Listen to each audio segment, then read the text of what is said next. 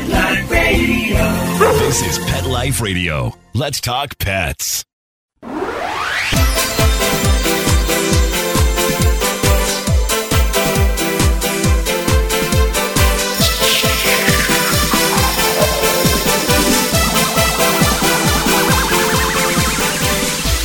Hello, you're listening to Animal Party on Pet Life Radio, and I've asked Christine Ward-Page to come back to the show and talk more about eOceans, her app that helps regular people who are on the ocean, on the beach, hanging out, report things like animals in distress, dead fish, pollution, all kinds of things, good things, bad things, anything, and you're making a difference. So thank you for joining us, Christine. Welcome back. Thank you so much for having me. Oh, it's great to have you. It's great because I think, you know what? I get a little focused on the dogs and cats and the land animals. They kind of forget that like 80% of the world's biodiversity is not on land, has nothing to do with land, right? There's all these like sentient thinking mammals living under the water that we just don't even consider.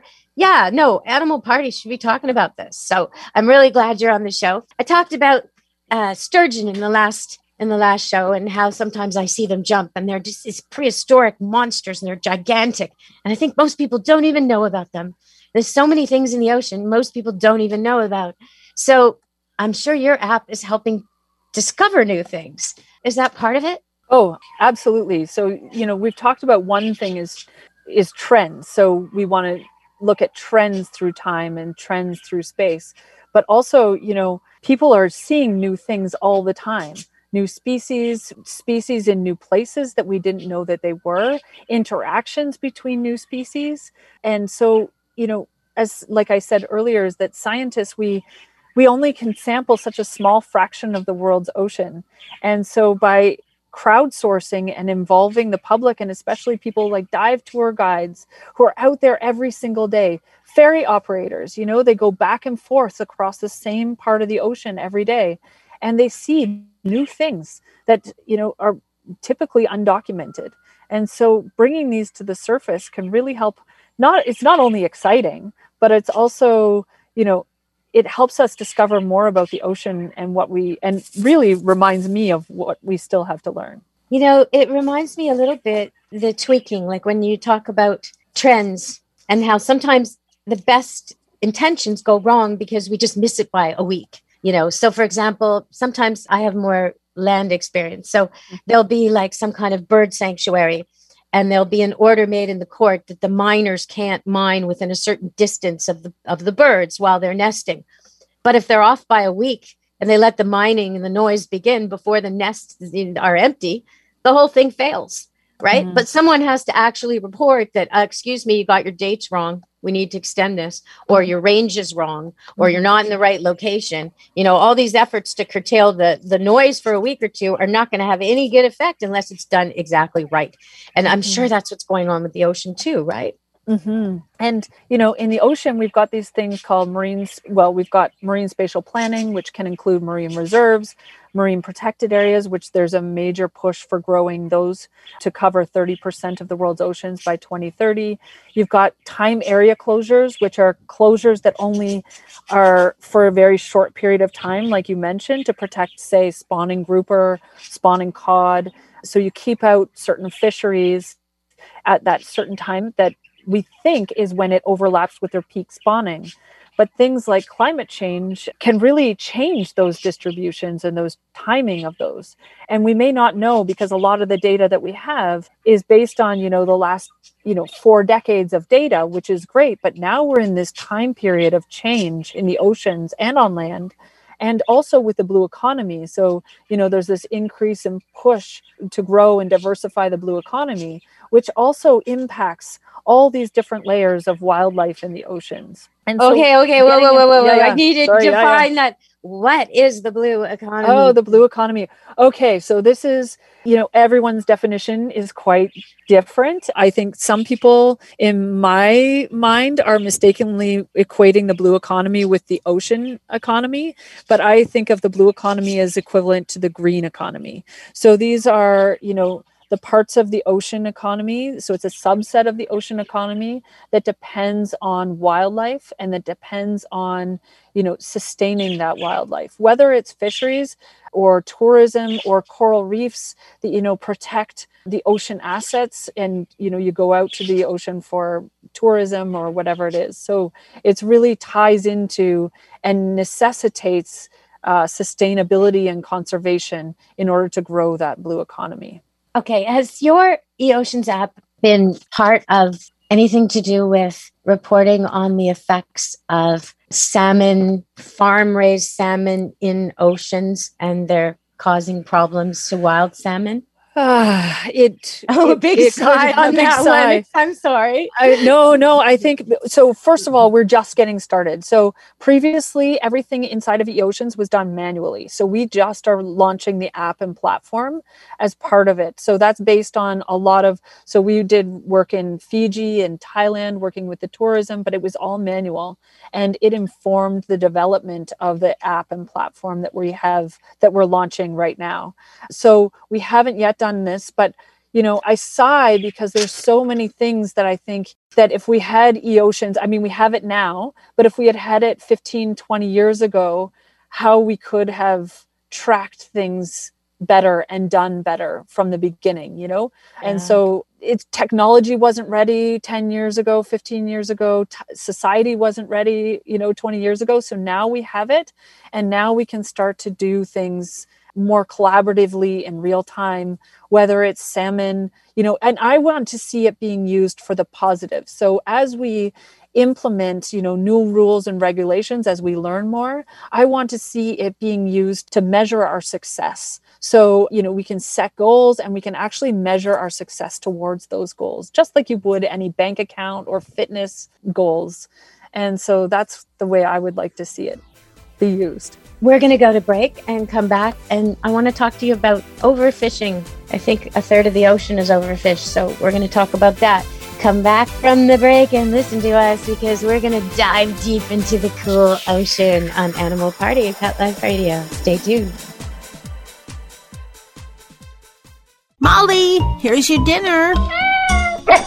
Zeus, that's not your food.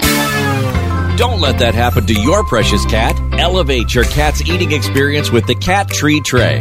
The Cat Tree Tray keeps your cat's food off the floor and conveniently located on the cat tree. It's the perfect way to eat. It's a beautiful wrought iron tray that easily attaches to your cat tree and keeps dogs and other critters out of your cat's dish. A must for multi-pet households. There's a 6-inch tray for large bowls and a 4-inch tray for smaller bowls. Purchase your Cat Tree Tray today. Go right now to cattreetray.com. That's cattreetray.com.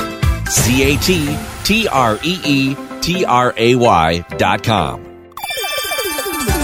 Let's Talk Pets on PetLifeRadio.com.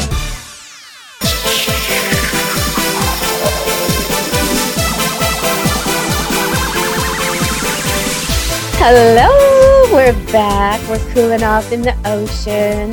Just learned what the blue economy means. That was good, because I was confused. And okay, so Christine Ward-Page is our guest with eOceans, and I'd like to ask her, is it true that a third of the ocean is overfished right now? Overfishing is a big problem, yes. So I was part of a study a few years ago now that, was just trying to do back of the envelope. So my expertise is really in sharks and rays.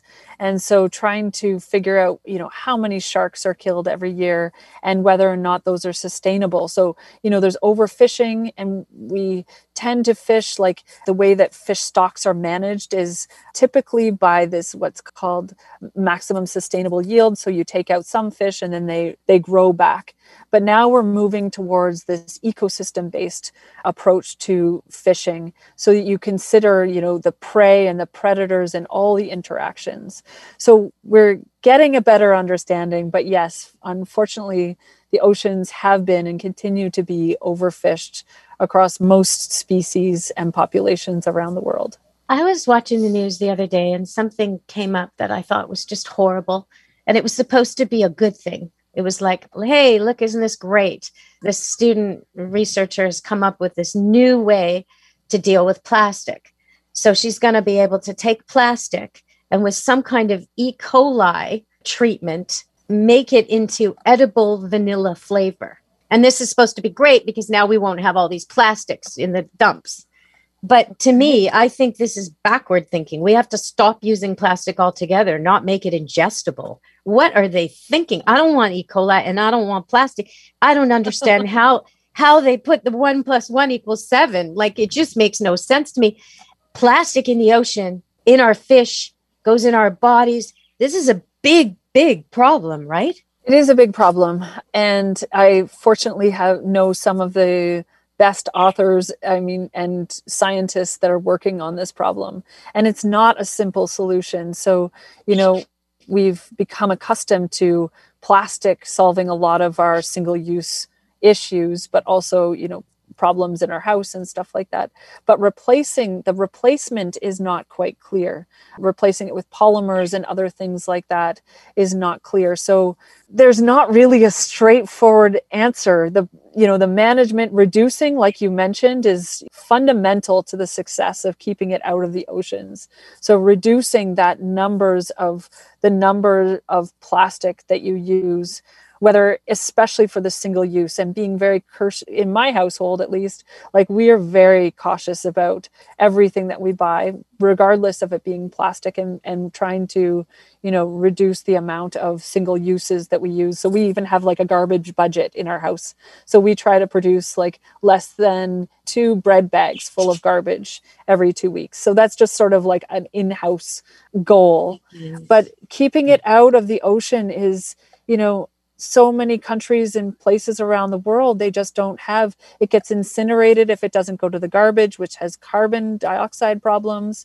And if it ends up in the ocean, it continues to cause problems, and it breaks down and causes even potentially more problems. So it is a huge problem that we need to tackle. Yeah, a really, really big problem. Yeah. And I still see products coming out where they advertise that it's got beaded Disposable technology, or that there's beads in the product, that the things that are so microbead tiny, that are the worst for the marine environment. Okay, so I want to make a special mention here. I don't know why people still do this, but when they're sad about something, they'll launch these clear balloons into the air. And I think, like, why are you doing this to the ocean? Why are you launching these balloons? These balloons look like food. Can we talk about that a little bit? What a balloon that someone lets go and floats onto the ocean, what that does? Yeah. So, a plastic balloon, it goes up into the air, it pops, it falls down into the water typically. Or even if it's on land, it goes down into your storm drain and gets washed out to the ocean or to the lakes. And then it looks like food, like you mentioned. It's similar to plastic bags, And so animals that eat things like jellyfish, like turtles, they often mistake them for their food. And so they will ingest them. And then scientists find them in the guts of choking the insides of the animals. So if you want to, do a memorial, remember somebody, launch balloons for a cause, do something else. Figure out some other way. And I'm not suggesting, let's touch on this right now. I'm not suggesting you launch invasive species somewhere. Okay. Because that's something people do. They will launch fish into a river, or birds somewhere they shouldn't be. And it's okay if it's homing pigeons and they come right back to the guy who rented them to you, or doves. But if you're working with something else, this may not be a good idea. Okay, can we talk about invasive species? Oceans, that must be really helpful with tracking these buggers. Yeah, an early warning system for invasive species. For example, the Pacific lionfish was found by divers in a few decades ago, and scientists really ignored them when they said that they saw these fish. And so now they're essentially ubiquitous on reefs all across.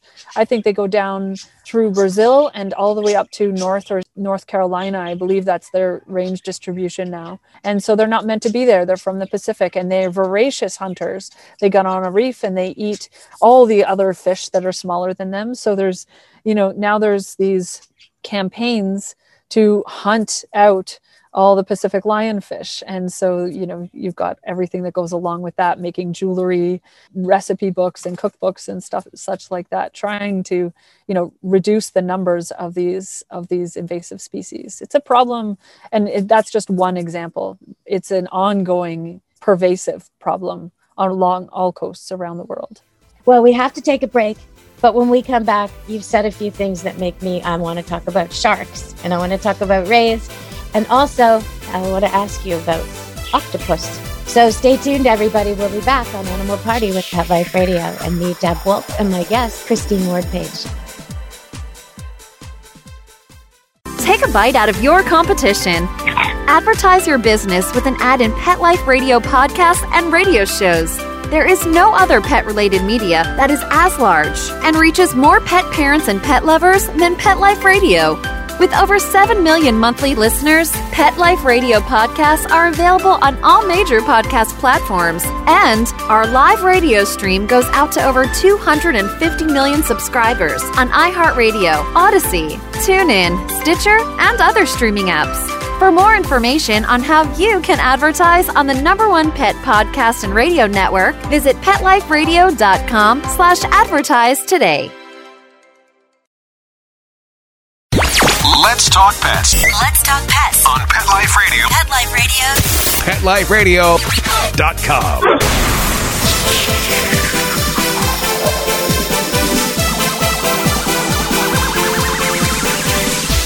Hello, you're back on Animal Party. Get your feet wet. We're going to the beach with Christine Ward-Page, and we're taking our eOceans app because we might just see something. We might see a fish. We might see a bird. We might see pollution. We might see something we need to report to help get the word out. Because you know what? If we're all reporting at the same time, things can be done. Animals can be saved. Migration can be tracked. New patterns can be noted. Policies and protection efforts can be targeted better. Cleanup can begin. Scarce resources can go to where they actually are needed rather than searching for problems. It's so much better. So get your eOceans app. Okay, so Christine, I want to ask you first about octopus. Okay, I've seen footage of octopus flying and traveling huge amounts, doing this weird thing they do where they hover and then they just launch themselves. You got anybody reporting that on eOceans? Well, I have had people reporting on octopus. It's not something that I know a ton about. I have colleagues that are much more informed, but they are very interesting and cool animals to see as a diver. That's for sure. Okay, so sharks and rays. Yeah. Everybody probably is afraid of sharks. Most of us are, but apparently you're more likely to be hit twice by lightning than be hurt by a shark. So are they really as bad as we think? Well, I mean, I have been around many sharks in my life and I still have all my parts and never been afraid. Well, I can't say I've never been afraid. The first time I saw a shark, I was, in my early 20s and I was checking, I had some sediment samples underneath a dock where the sharks came in to feed. And I was down there by myself at 6 o'clock in the morning and a big lemon shark headed towards me and I was on breath hold and there was a big lemon shark headed towards me. And when I saw it, I just flew out of the water and it similarly darted in the other direction. We both scared each other. So other times, when I was 7 months pregnant, I was in the Bahamas again with the late Sonny Gruber, who was an amazing shark researcher who took us out to go see some of his research sites. And at one site, he had a whole bunch of Caribbean reef sharks and was throwing bait at them while we were in the water. And I was 7.5 months pregnant. And he put the bait so close to us. He said, "Oh, push them away. But I couldn't because I had this big stomach in the way.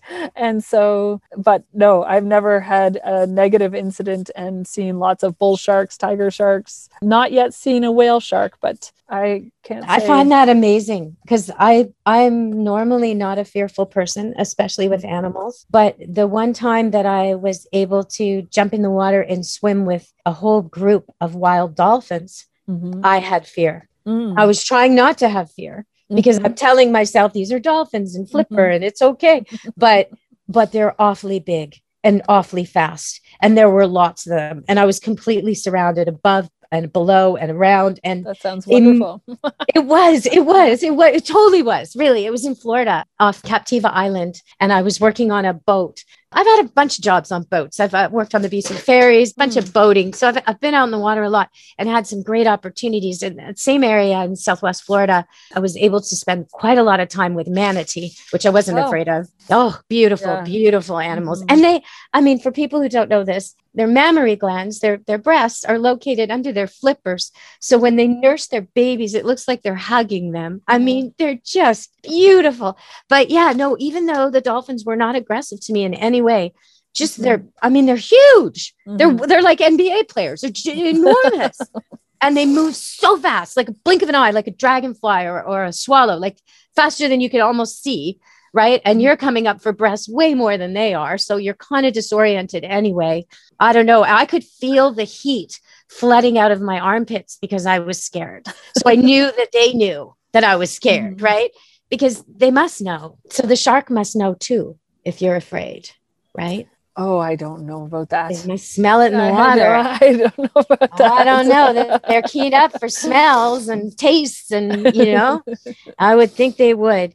Well, you're a brave woman to go with the sharks, but like you say, they're misrepresented, aren't they? Yeah. I mean, they're just doing what, for me, I remember having this conversation with some of my peers early when I first started, studying sharks, and you'd hear the word shark attack. And I just think, the intention, that means intention. So now we use the word like it's a shark bite or shark incident, but we can't know what the intention was. And they're just predators and they're not all they're all predators, but they're not all hunting big things. Some of them are small, fairly docile animals that are eating small prey. And so, sharks there's many different species and types of sharks. And so not grouping them all as that idea of Jaws, for example. Right. Yeah. Okay. So I was surprised to hear you talk about rays. The only rays I'm familiar with are stingrays, which we encounter in Florida. And then you have to have the child that's been playing on the sandbar, come out of the water and go to the clinic. So why are people interested in playing with these things? I guess, are the manta rays non-stinging? They must not be. No, but people go, lots of different rays. People go, those are a hot item to see when you go diving in the Caribbean. Lots of southern stingrays and and in fact, one of the first papers that I wrote that was based on crowdsourcing data was on the yellow stingray, it's just a small little stingray that doesn't capture the attention of most scientists. It's often overlooked because it's considered to be fairly common. It's not commercially targeted. And we found, so by using crowdsourced data, this is a different type of crowdsourced data. But they're trained divers in this case, that we found that they were declining in many parts throughout the Caribbean. So, they just like sharks, they come in very many different sizes and shapes and personalities and behaviors and such. So they're also a very interesting species group. As it goes so far, where in the world are you receiving reports? Is it absolutely everywhere? Like, are you getting from every ocean? When COVID-19 hit, I put out, so scientists use a platform called ResearchGate. So I put out there, I said, I'm going to study, so I had just the beginnings of the eOceans mobile app. And I said, I'm going to try to study the impact, because when COVID-19 hit, we heard so many stories of nature rebounding. And then, so I reached out to a few of my colleagues in different parts of the world. And I said, is this what you're seeing? And they said, no, in some places around the world, because tourism has dried up, that they are going out and fishing inside of the marine protected areas. They're fishing where they wouldn't have fished before. And these are divers in a lot of cases that don't want to be fishing, but now they need to feed their families. And so it's, so I thought, well, let's see if we can study, the impact of COVID-19 and human confinement on the oceans and coastlines and the blue economy around the world. So I put it out on ResearchGate, and I had 28 other researchers reach out to me from 28 different countries, say, I want to collaborate with you. And so we ended up with a whole cohort of different countries, from New Zealand and Australia to Cameroon and Nigeria, Mozambique, South Africa, Iceland, Brazil, Colombia, Chile. And so in more countries, so 28 of them. I'm not going to mention them all here. And so, so that's what we started off with. So that's sort of our case study using the platform. and using it, meaning we're still growing it. So we are, yeah. Is there anywhere you feel is underrepresented? Like for people listening right now that happen to visit the beach and they're in the right area? Yeah. Any area? Anywhere along the beach. You know, scientists tend to study, we go to places that are fairly remote or are of significant scientific interest. We tend not to go where everybody else is. And so if you think about it, that, you know, every time you go to the beach, look around, if you don't see a scientist, then nobody is capturing what you see. And then when you leave and somebody else comes, they can capture what's there after you.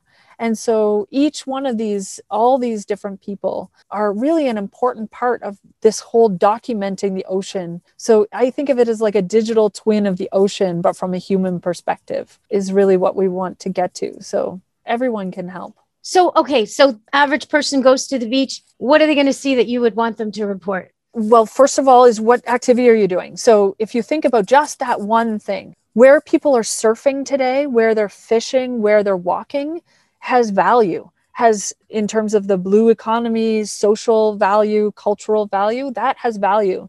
And so if something happens like an oil spill or climate change that impacts that, that is like the most fundamental piece of information. And so, you know, in California, they're documenting, they're seeing that because of climate change and temperature change in the oceans, that the wave height and the wave shape is changing. And so that may change where we can even just surf and, you know, with coastal inundation. So with sea level rise, maybe we aren't able to walk where we once were able to walk. So that's like fundamental, like first things first is just, what are you enjoying? What part of the ocean are you enjoying? And for what activity? And then second, you know, and we don't expect everyone to be able to identify every single species. So if you see a fish and you don't know what kind of fish it is, that is still great information. We know there was a fish there. Hopefully somebody else nearby you knows what type of fish that was because they also saw it. And so that can help us to do our QA, QC, our quality checking and quality control of the data and sort of looking for variables and outliers. So anything that's different. And that's sort of like how we use that data. That's amazing. Okay, everybody, please go download eOceans and go to the beach and log in or go sailing. Go sailing, go sailing, fishing. Surfing, yeah. Okay, Christine, thank you so much for joining us today. Thank you very much for having me. Oh, it's been great. I'm really happy to do this because it's just going to cause so much good. It's going to be a ripple effect all along the oceans of the world through my listeners reporting in. It's going to be great. So thank you again, Christine Ward-Page and eOceans. That's the app. And so just to leave you with the message from the website, right away, you can reduce your carbon, eat sustainable seafood, talk about it with everybody. Don't use plastic and keep yourself educated. Those are the 5 things. Plus, of course, get the eOceans app and start logging in what you see when you're at the beach. That's what we need you to do to keep the oceans working well and keep our programs of conservation targeted in the right places. So thanks again, Christine Ward-Page. Thank you for joining us. Thank you very much. Have a great day. You too. All right, everybody. From Deb Wolf, that's me, Animal Party Pet Life Radio. Be good to your animals. Let's Talk Pets, every week on demand, only on PetLifeRadio.com.